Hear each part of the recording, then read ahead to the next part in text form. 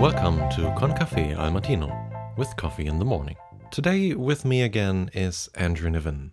Thank you for returning, Andrew. Great to be back, thank you. Today's topic is empathy, and to tell a little bit of a story about why I chose you for this topic, you remember a few years ago you were doing a leadership test.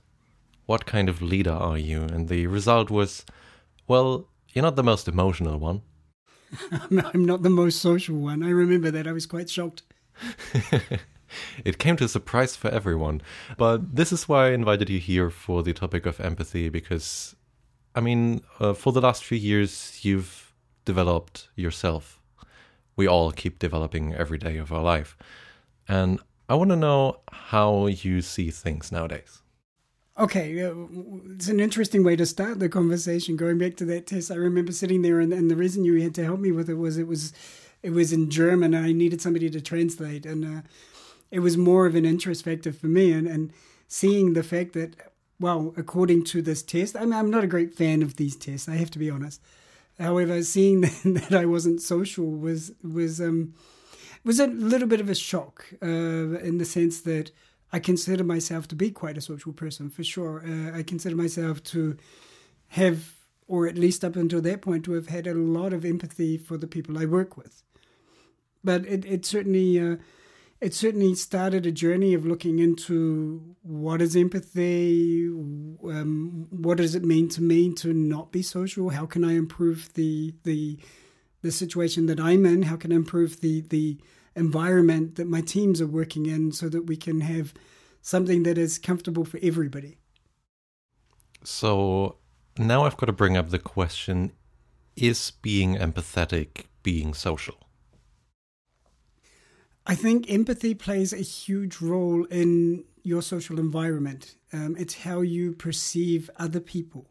Yeah, it's being able to understand them. And so we were talking just before how it gets split into sort of, in the social environment, it's split into three categories. You have empathy, you have sympathy, and you have compassion. And I think with regard to these, empathy is the key component to creating the environment, or to being able to understand and decipher some of the environment that you're in. You mentioned empathy, sympathy, and compassion. What exactly for you is the difference? Okay, for me, empathy is being able to understand what the person's going through, being able to understand a little bit of how the situation also affects them, and being able to step out of your own skin. What I mean by that is simply that you interpret life based on your experiences, based on who you are.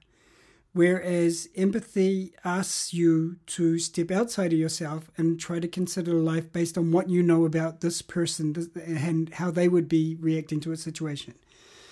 Sympathy is, oh, I know this has happened to you, I feel terrible. Now you're basing that completely on your own assumption, your own experiences, your own life. Compassion is feeling sort of a warmth and a willingness to care for the person. Yeah, but again, it's mainly based on what you have gone through in your own life. Does that make sense for you? Yes, thank you. So, for me, this sounds like it's kind of a ladder, step by step, looking at sympathy, empathy, compassion, from what you said. Yes, I think the issue is if you look at everything based only on your own opinion, where you are from, take sympathy as a pure example of this. When you become sympathetic, you can start to pity the person. Maybe their life is much more terrible than yours, in your opinion. Okay, the person may not require pity. Okay, and empathy helps you realize whether the person requires, or what level of support and understanding the person requires. Whereas simply being sympathetic can lead to you overdoing it. I know myself that I don't like when I have something that's gone completely wrong. I really don't need somebody to sort of pat me on the head or stroke me on the back and say, there, everything's going to be okay. That's not what I require. But that's me personally. Mm-hmm. So there is the common saying of empathy cannot be learned. Okay, I know I get into trouble when I say this. Empathy cannot be learned. You have to have some of it. You can develop it, you can train it, you can sensitize to it, but you cannot learn it if you don't have it. Now, I grew up with a smaller brother who had autism, and he lacked the ability to really understand how other people thought. In this sense, he lacked empathy. We were able to work with him and help him to sort of emulate empathy, but it was never real empathy. And he got very good at it, to the point where you would be with him and something would happen and he would have a reaction that you would consider that was really empathetic, it was really nice, he really understood the situation well. And then after the person had gone, he'd turn to you and say, "Did I do it right?" And that's where you realize it may have appeared well, but it was just an act of empathy. Now, if we're talking about training somebody how to do this, it takes a long time to train somebody to duplicate empathy.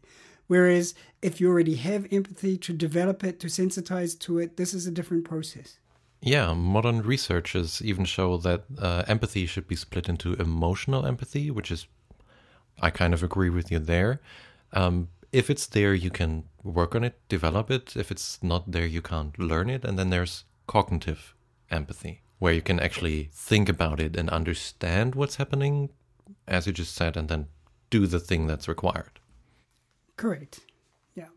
A lot of the times people think I should not have empathy for others because it's costing myself too much. How do you stand on that? I have to be honest, and I tend not to think about that question too much. I should not have empathy for myself because it's costing me too much. Like anything, you can overdo it. I mentioned before, sympathy becomes pity. When at the point that sympathy becomes pity, then I think you've overdone it. I'm sure that empathy can be overdone. I think, however, in the world that we currently have, we tend to lack empathy more than we have too much empathy. I think what we have at the moment is a misconception that we only have so much time to do everything, and therefore I have to look after myself first. And empathy is a completely different concept. It's not about looking after yourself. It doesn't mean that now, because I want to have empathy, I have to rush out and look after everybody else. It's a case of I want to have empathy so that I can create an environment in which everybody can survive. I am taking care of myself. That's a different story. I need, however, to have empathy to understand that the environment, the culture, the people who are surrounding me are people that that not only they support me, but also I support them. Society, culture, and all that is about belonging to this group. Interesting view.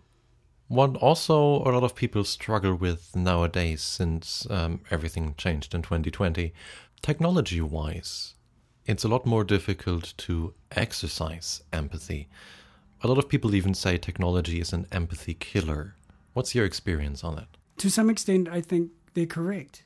And the reason that I say this is a lot of things happen on a very subconscious level.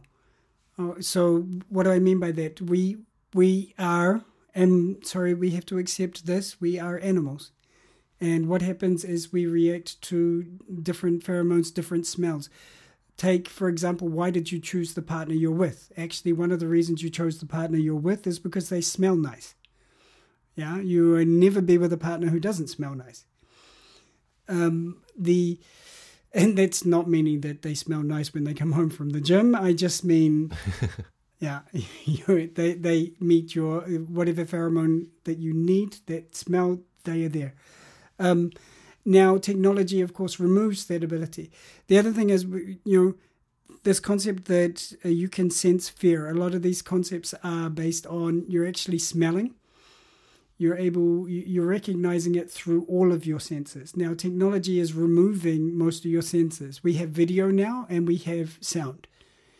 When somebody turns off the camera, you're cut down just to audio, which means you are trying to interpret an entire range of emotions and possible statuses that the person has based on the intonations in their voice. Then we go to the camera, and the camera's turned on, and now we're kind of trying to juggle, is what I'm seeing really regarding, does it pass to whatever level of emotional response I think the person's having? For example, I make a comment, the person on the other side of the screen screws up their face, and I'm thinking to myself, did I say something wrong? Yeah, was there something wrong with that? The issue is, however, that person may be reading an email from somebody else. I don't know. I can't see. Whereas if I was talking directly to them, and I was to say, for example, Hendrik, do you think this? And you screw up your face. I know that that response is directly at me. So I know there's going to be there's a certain reaction that's coming, and I can actually prepare to understand how you're going to react. It's going to help me as well. Mm-hmm. Okay.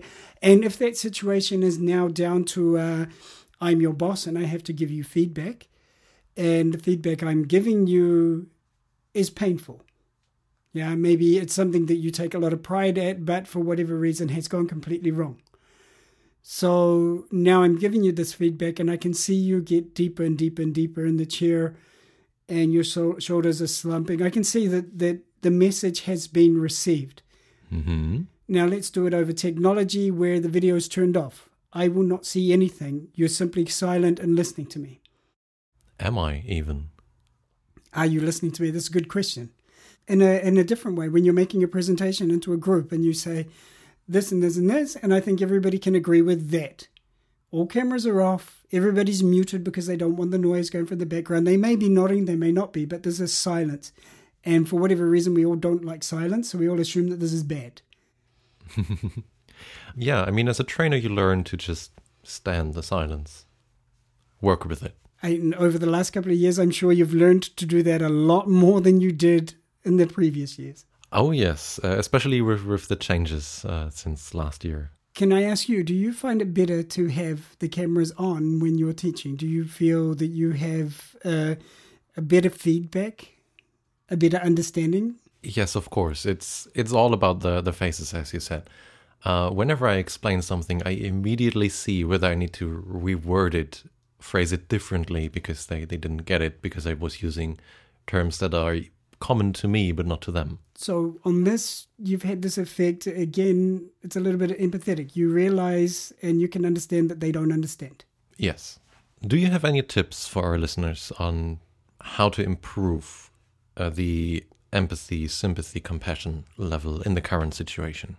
I think as leaders, it's extremely important to learn to keep quiet.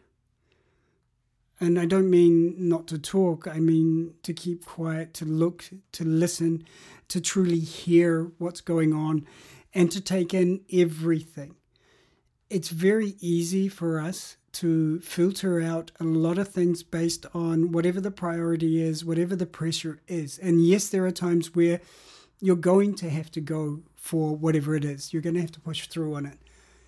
But most of the time, especially when you're discussing with your team about how they're going to develop or how you're going to tackle certain issues, then take the opportunity to sit back, look, watch everybody, listen, feel the energy in the room, really breathe the air that these people are breathing, and just be willing to take it all in. Look who is talking, look who isn't talking. Don't just hear the voices that are the loudest. Look for those that aren't talking, aren't offering their bits and pieces. Why are they not? Ask yourself the question, what can you do to make a much more equal, open environment that's there?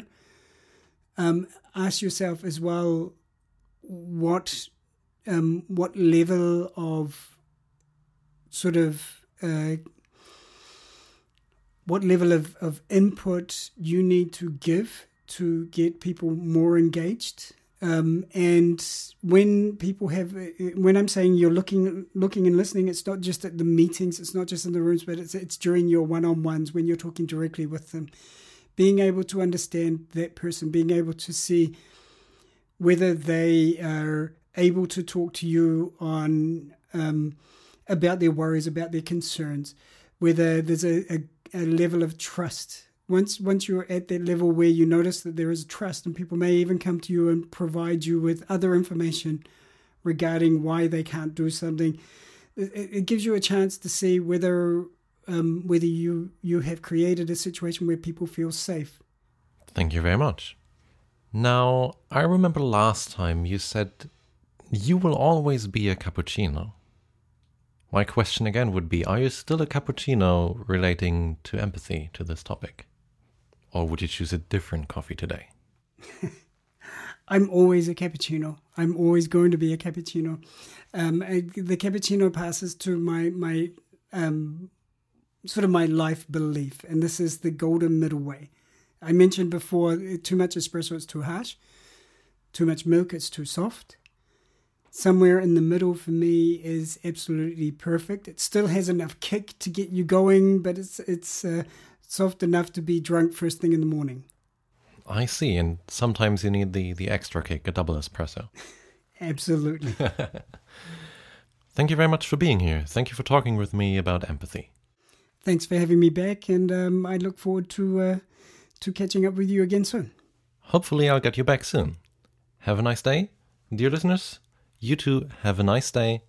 Again, the next episode will be released in 2 weeks, and if you have any questions in the meantime, please post them via LinkedIn or Instagram, and we will try to reply to everyone. Arrivederci. Have a beautiful day.